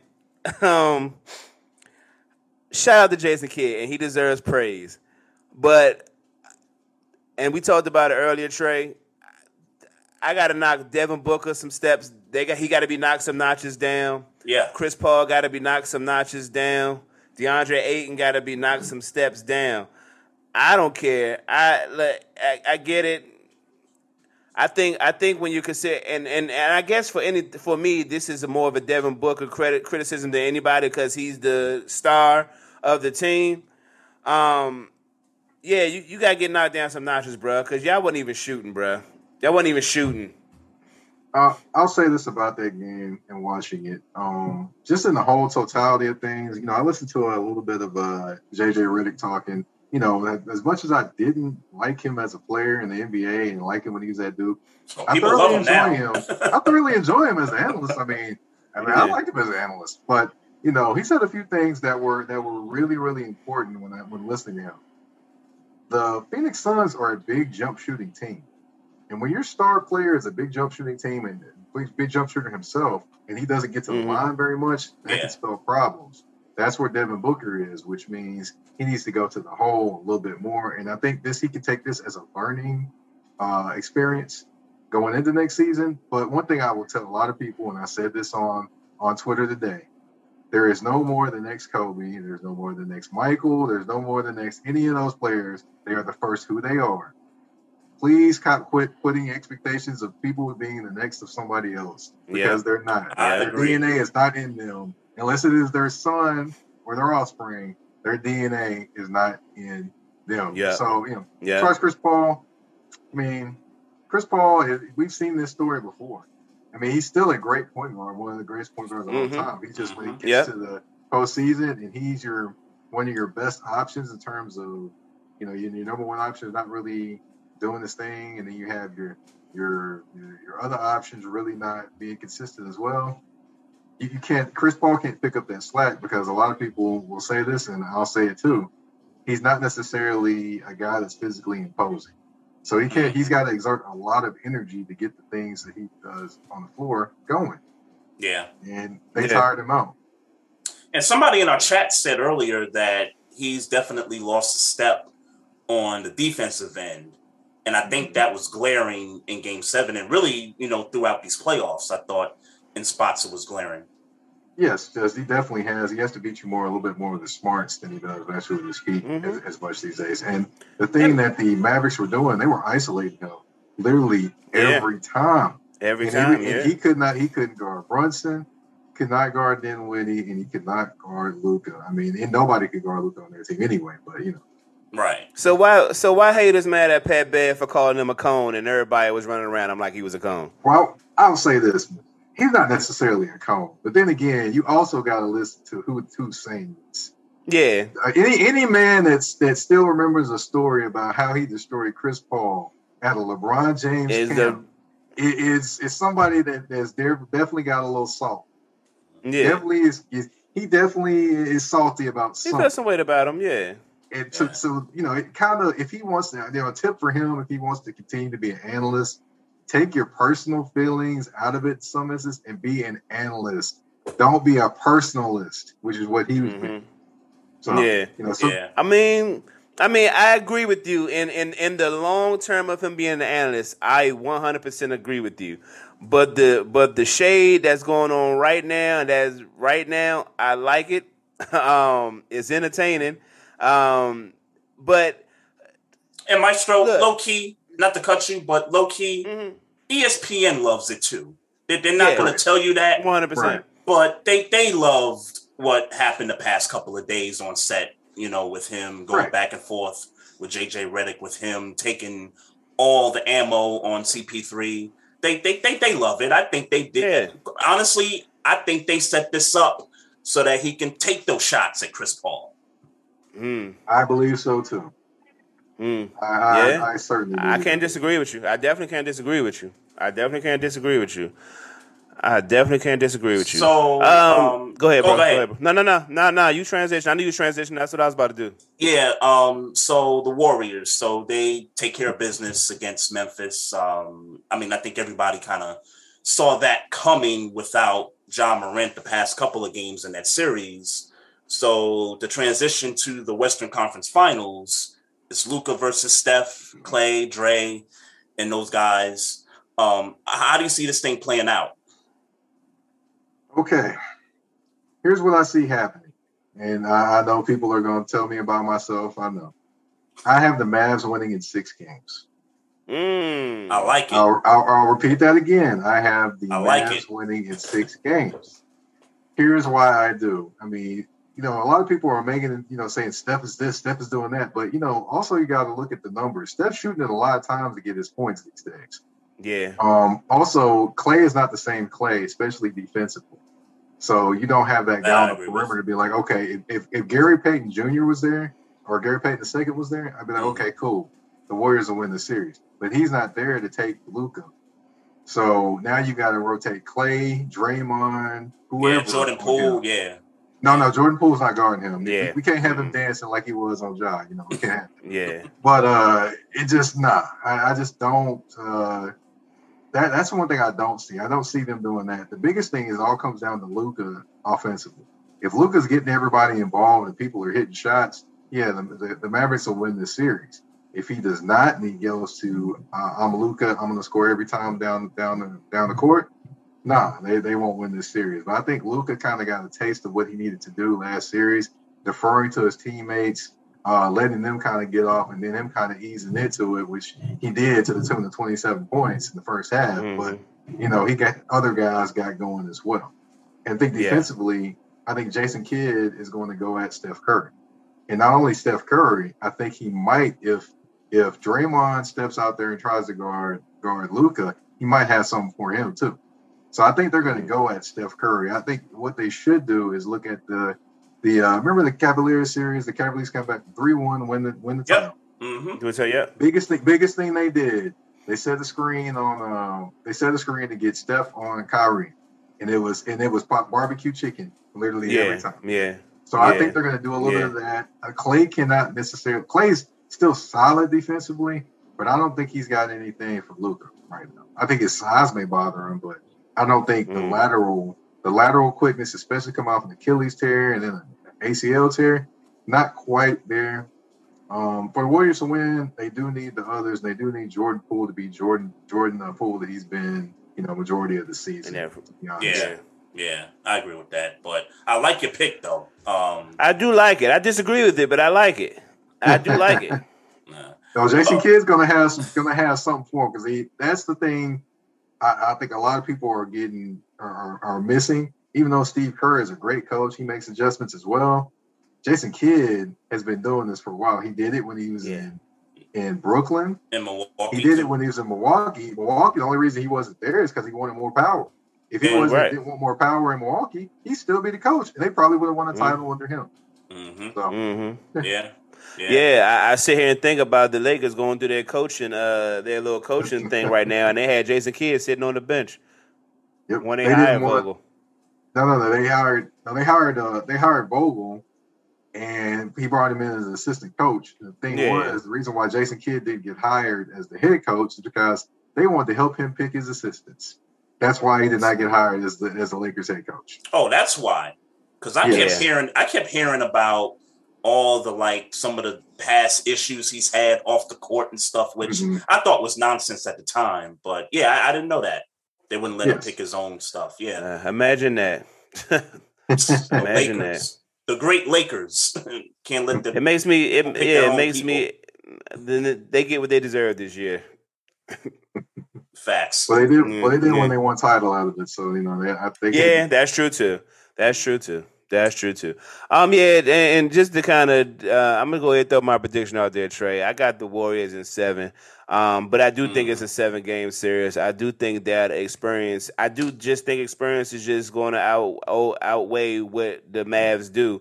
I don't believe Spencer Dinwiddie, the likes of a Spencer Dinwiddie, the likes of a Finney Smith. I don't think I think they'll have their moments. I don't think their moments will shine bright enough to beat the Warriors. Well, I agree with you that it's going to be a 7-game series. I just think that the Warriors are just too good and too experienced for it to end any lesser than that. But I'm going with the Mavericks. in 7 on this one. I'm Luka's that dude, but the one time. But in reference to Dinwiddie and the other guys, Jalen Brunson, Finney Smith, I think I can trust Spencer Dinwiddie in a situation, in a tight situation. Really? Yeah. He's had some moments now. And I get it's regular season, but you go back to that regular season matchup in Brooklyn, he hit a buzzer beater, and he's hit a few of those. He hasn't been shooting that great. I mean, with the Wizards or with Dallas in the regular season. Yeah, I get that. Like in terms of field goal percentage and all that. Especially not with the Wizards. Yeah, I get that part. I'm just. Well, he's trying to be the leader in the Wizards too, so he's carrying the line. Yeah. Yeah. I just think Dinwiddie. I think he's ready for the moment. I mean, and I get it was a blowout against Phoenix, but he definitely played well in the Game 7 on the road. He definitely played well in that kind of environment. The reason why I wouldn't be surprised about the Mavericks winning is because it's my yearly playoff mantra that me and Trey talk about every single playoff. The best player in that series is Luka Doncic, and I do I pride myself. I think that when you are that dude, you just got to will your team. It's just what it is. You have to will your team. Yeah, you need help and all those things, but at the end of the day, the wins and losses kind of do lay.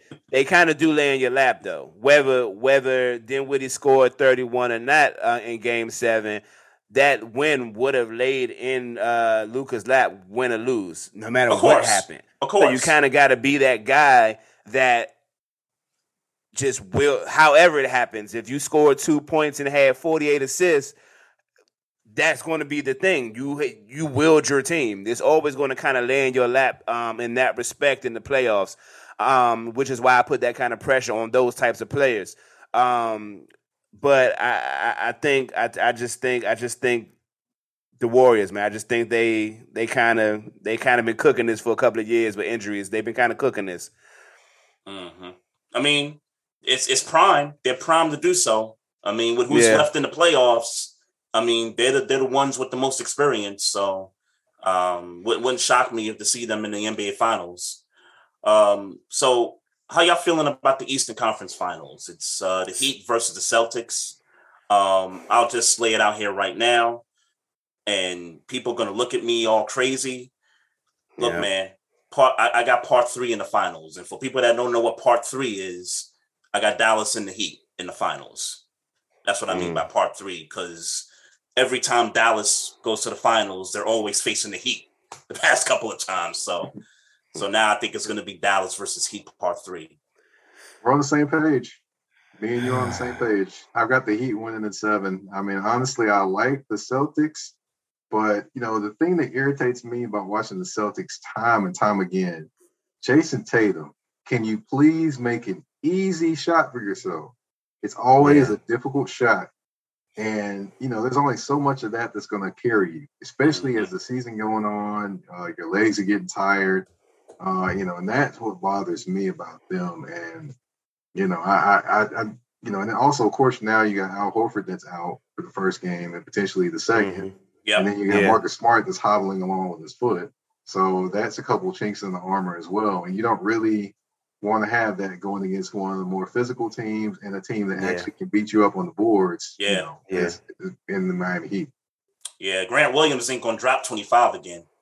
No time soon, anyway. So maybe one game. I don't know. I don't like Boston. Let's be clear about that. I don't like Boston. So it's easier for me to pick the Heat. So I got the Heat, and I got the Heat in 6. I think that look, man, I don't like the Celtics. I said it. I'm gonna say it again so everybody knows. You don't like the Celtics. It's personal for me, Mike. It's personal. Yeah, it's personal. I don't like that whole blackout situation that we was dealing with a couple years ago with the Wizards. I don't like it. I didn't like it. And I stand on that. But with that being said, I think, like you said, with all the injuries going on early with Boston, Jimmy Butler is probably and it's probably his fault. Probably the one of the more underrated two-way players in the game, and he's just going. I think he's going to shine. I do. I think he's going to shine. Yes, that's why he's my favorite player in the NBA. Jimmy Butler, yes, is my favorite player in the NBA. Before that, you'll never guess who my favorite player was. Who's that? Ben Wallace. Ben Wallace. Okay. I love defense. Then I understand. I understand. I was going to say. Then I understand why you like Jimmy Butler. Then I get it. Yes. Yes, he's the guy that made it and built himself to who he is now. Yeah. I can only applaud a guy that does that. One of the few dogs left in the league today. Jimmy Butler, for sure. I mean, all the way, dog. All the way. Not just he can score, but he'll strap up. Yeah, like he wanted. And he averaging 29 in these playoffs right now. Right. Mm-hmm. He's up this game from the regular season till now. That's what I could appreciate about him. So, let me just throw it out there. I mean, we don't agree with who going in the West, but I like to speculate. The Heat can probably pull this off this year. Yes, I believe the Heat can potentially win the title this year. Yeah. Yes. Yeah. I'll be honest with you. With whoever comes out the West, I think. Yeah, I'll be honest with you because I'm a Knicks fan, so there's a little bit of deep hatred for the Miami Heat going back, 20-something years ago. There's a little bit of that, but I like it because it's different. This Miami Heat team is a different team than the past teams.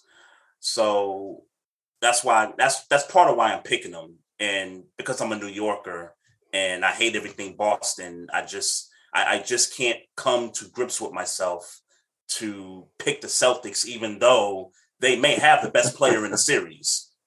Jason Tatum may be the best player in the series, but I can't come to grips with picking them.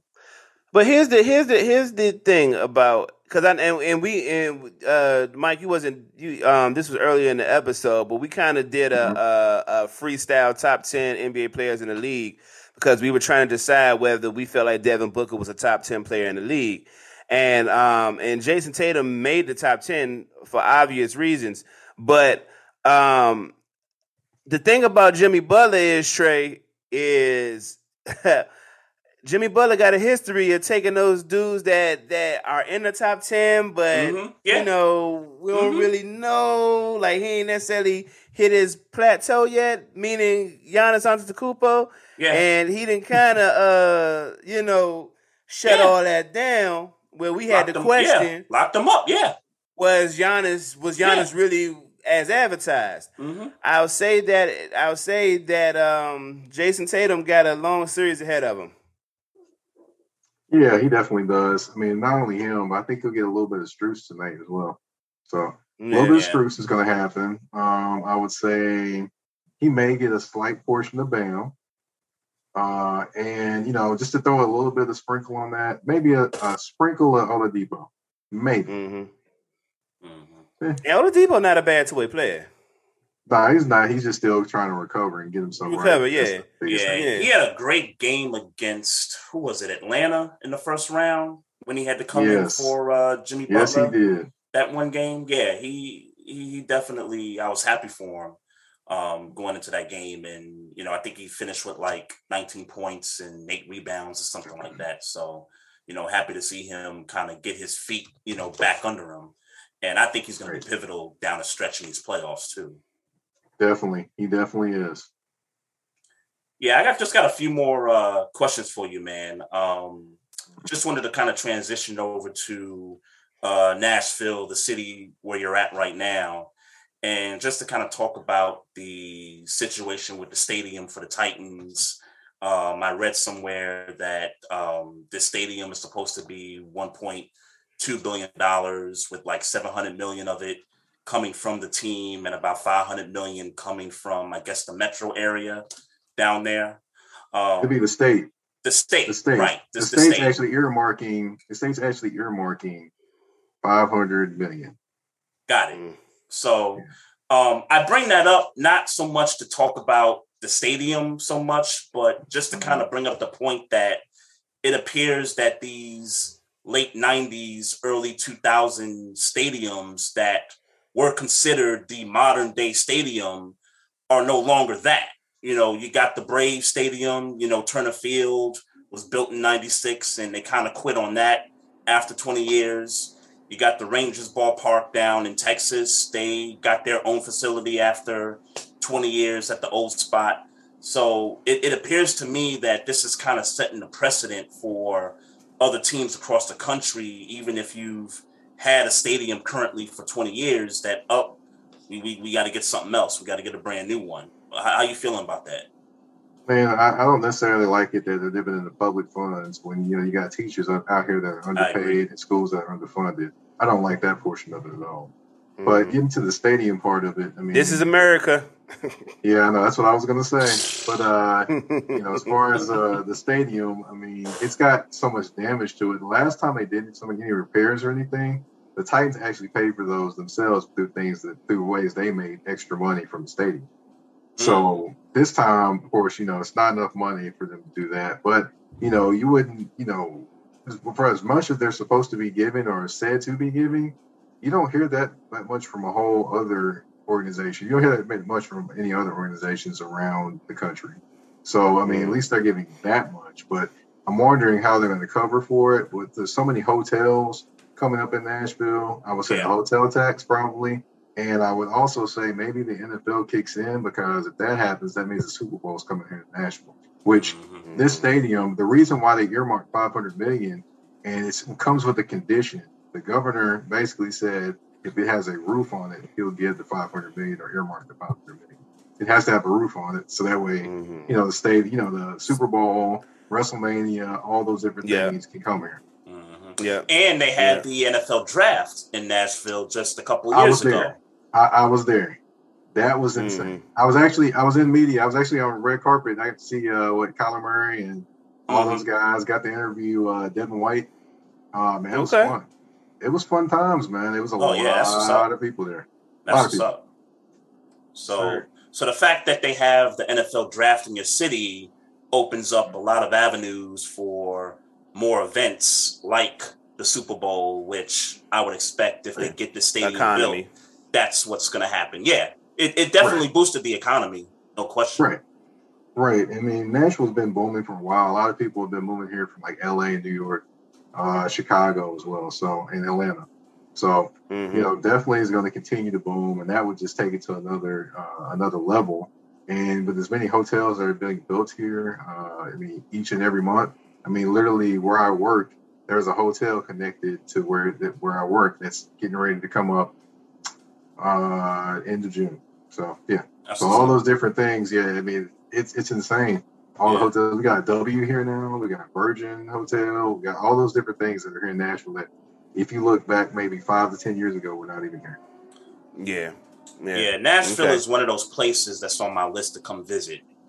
And I got some people in Atlanta. Go to Jefferson Street. Jefferson Street? Yep. Yeah, Jefferson Street is Jefferson Street's historic because you have Fisk, Meharry, and Tennessee State all on the same street, which are all HBCUs. And Meharry Meharry's a medical college, by the way. That's what's up. Okay. I told my mother, because she lives in Atlanta, I told her whenever I come see her for a week, I know that drive is only like 3 hours, and you know, that could be like a day trip for us. So I don't know if you want to make that a day trip over the mountains, man, because you Chattanooga, you got to go up in the mountains. Yeah, you don't want that to be a day trip and a night trip. You don't want that night trip. Oh, okay. All right, I'll take your word for it. I don't like the word mountains. Yep. I don't even like that word. Word. They call it going up on old Mount Eagle. You're gonna go up it. And it's pretty nice going up it, and then going down it.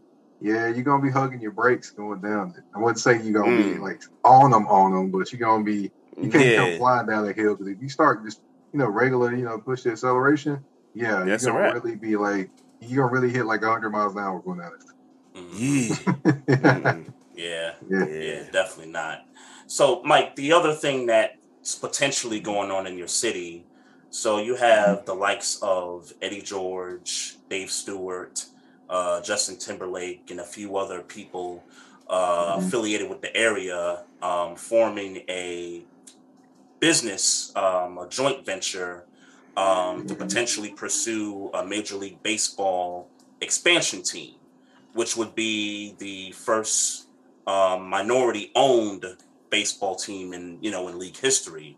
How do you feel about that, and what do you think the chances are of the city getting a baseball team?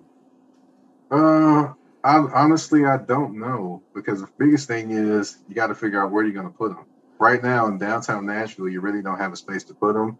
There's no space near the Titan Stadium. People talk about making a stadium during the water, all those different things. I don't know if there's space to put them in. Honestly, you might have to do the stadium outside the city, which is not what they want to do.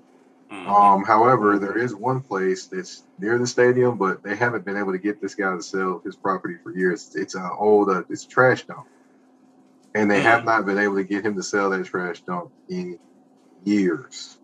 And it's near Titan Stadium, so if that happens and he's able to sell that, and they're going to give him a check for that, yeah, I can see that happening. But if not, I'm not for sure I see it happening.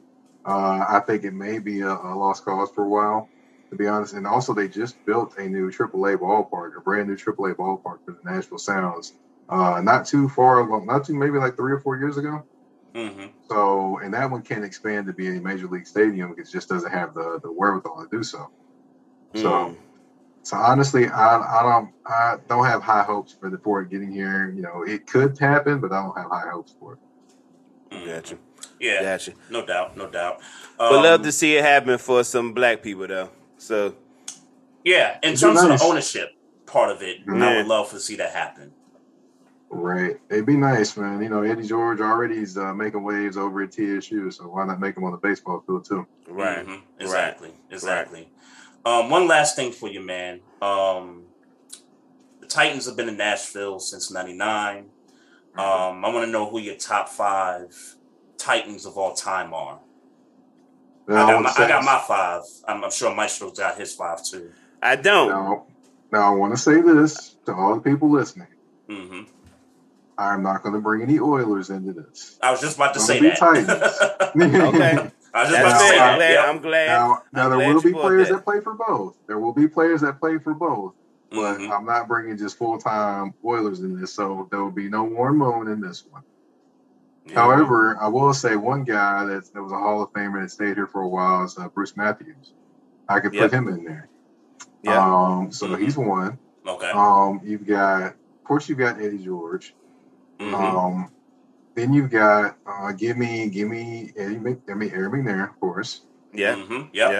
The legend. And you gotta put one of the best wide receivers to ever put on a Titan uniform, Derek Mason. He's in there. I like that. Yeah. Then as far as defensively, I'd like to say Javon Curse, but I can't say him. But I will say a guy that nobody really talks about, but he had a stellar career with the Tennessee Titans. That'd be Keith Bullock. Yep, Keith Bullock. Mr. Monday Nights. That's what he used to call himself. Keith Bullock. Yep. You're right. I damn sure do not think about Keith Bullock. I started to say Blaine Bishop, but I was like, nah, I can't say him. Let me go with Mr. Monday Night. You have truly been covering the Titans to put Keith Bullock over Javon Curse, not because Keith Bullock didn't have a great career, just because of all of the hype behind Curse. Right. I mean, Curse had a great rookie year, but after that, he couldn't really stay healthy all the time. Same thing happened in Philly. Random question. I went to school with Randy Starks, who drafted the Tennessee Titans. I remember him. I met him before. What do you remember about him? Man, he was a stout guy inside, man. Powerful guy. Yeah. If he ever could have harnessed it to where he could do that all the time, he would have been an all-pro easily. But he had power, speed, and he could do some things. He just didn't. I would say he wouldn't do it. He didn't do it all the time, I would say. Right. I just think about. I always tell this story, man. I'm in class, and he got to talking to one of my homies, and as an adult, I realized that even if all 3 of us would have jumped him, he probably would have still grabbed somebody and busted their ass. But it's hard to tell me that at 16, 17 years old, we thought we was going to whip the dog shit out of him in high school. I don't think it would have went our way. But as an adult, I don't think it would have went our way. But we definitely had plans to jump that big motherfucker one day, and he ain't come outside. And it probably was better off for us. Right. I mean, but to get back to your list, Mike, I like your list. For me, it's Air McNair, it's Eddie George, it's Derek Mason, Keith Bullock. I got one name that's different from Bruce Matthews. Yeah, I know. I'm sorry, Derrick Henry got to be in my top 5. I get it, but I can't put him there quite yet. Yeah, and I can't put him there over Chris Johnson. What? Yeah. Why not? I mean, honestly, You Chris definitely Johnson could put him. was very. I can't put either one of those on the list because I mean, honestly, Yeah. I love Chris Johnson. Chris Johnson's on the edge for me, but I can't put Derrick Henry there quite yet either. Even though I love Derrick Henry and what he does for the Titans team, can't put him there quite yet. Can't do Oh man. Actually, I mean, I think I like your list as constructed. I wouldn't have thought of Keith Bullock, honestly. But when I think about maybe who was a better Titan for the team, Keith Bullock would have to He be was on the that quarterback list. of their defense. Definitely. Yeah. Yeah. No, I agree. For certain. Hey, Mike, man. Go ahead and let everybody know where they can find you at social media, the platform, and all that. You can find me social media at Mike Patton 82 on Twitter, on IG, of course, _general_MP. I would say I'll probably just post like kind of snippets of interviews I do, which getting ready to do one in a second. And and also you can find me on all streaming platforms touring the AFC South. That'd be Google Podcast, Apple Podcast, Spotify, whatever you can think of. I'm there. iHeartRadio, I'm there too. And also, of course, with any type of writing I have, of course, the Nashville Voice or Tennessee Tribune, and there'll be some other places pretty soon. Just they haven't quite popped up yet, or I would say those worlds haven't been created in the Marvel sense. I would say. Man, you hard at work, man. That's lovely, bro. That's wonderful, man. Yes, sir. I thank you all for allowing me to come on, and I appreciate y'all allowing me to come on. Nah, man, yeah, definitely. The pleasure's ours, man. We appreciate you, bro. And stay safe out there, man. Of course, man. That's the only way to be. No doubt. Thanks again, Mike. Appreciate you, bro. Yep. All right. Have a good one. All right. You too, man. No doubt. That was Mike Patton, host of the AFC South podcast. I'm sorry, touring the AFC South podcast. Make sure y'all check it out on Spotify and some of the other streaming platforms. Man, I ain't got nothing else, man. I'm actually trying to get to this game 1 between Boston and Miami. See how that turns out. So, and I got mixing to do. Yeah, you hard at work too. I mean, we all hard at work. We all doing something. Thanks to everybody. Thanks to folks in the Facebook Live chat. Thanks for people watching on Twitter Live and YouTube Live. Thanks to Mike Patton for hopping on with us. Again, make sure y'all follow us on social media. We're on Instagram at Barbershop Sports Talk Podcast. Also, you can follow us on Twitter at Barbershop SPOR2. Click the like button on the Facebook page. Subscribe to our YouTube channel. And if you got questions or comments about the show, just hit us up on the email at barbershopsportstalk1@gmail.com. So it's been real, man. Yes, sir. Can't wait to get at it next week, bro. All right, bro. No doubt. Everybody, y'all take it easy. We'll holler at you next week. Peace.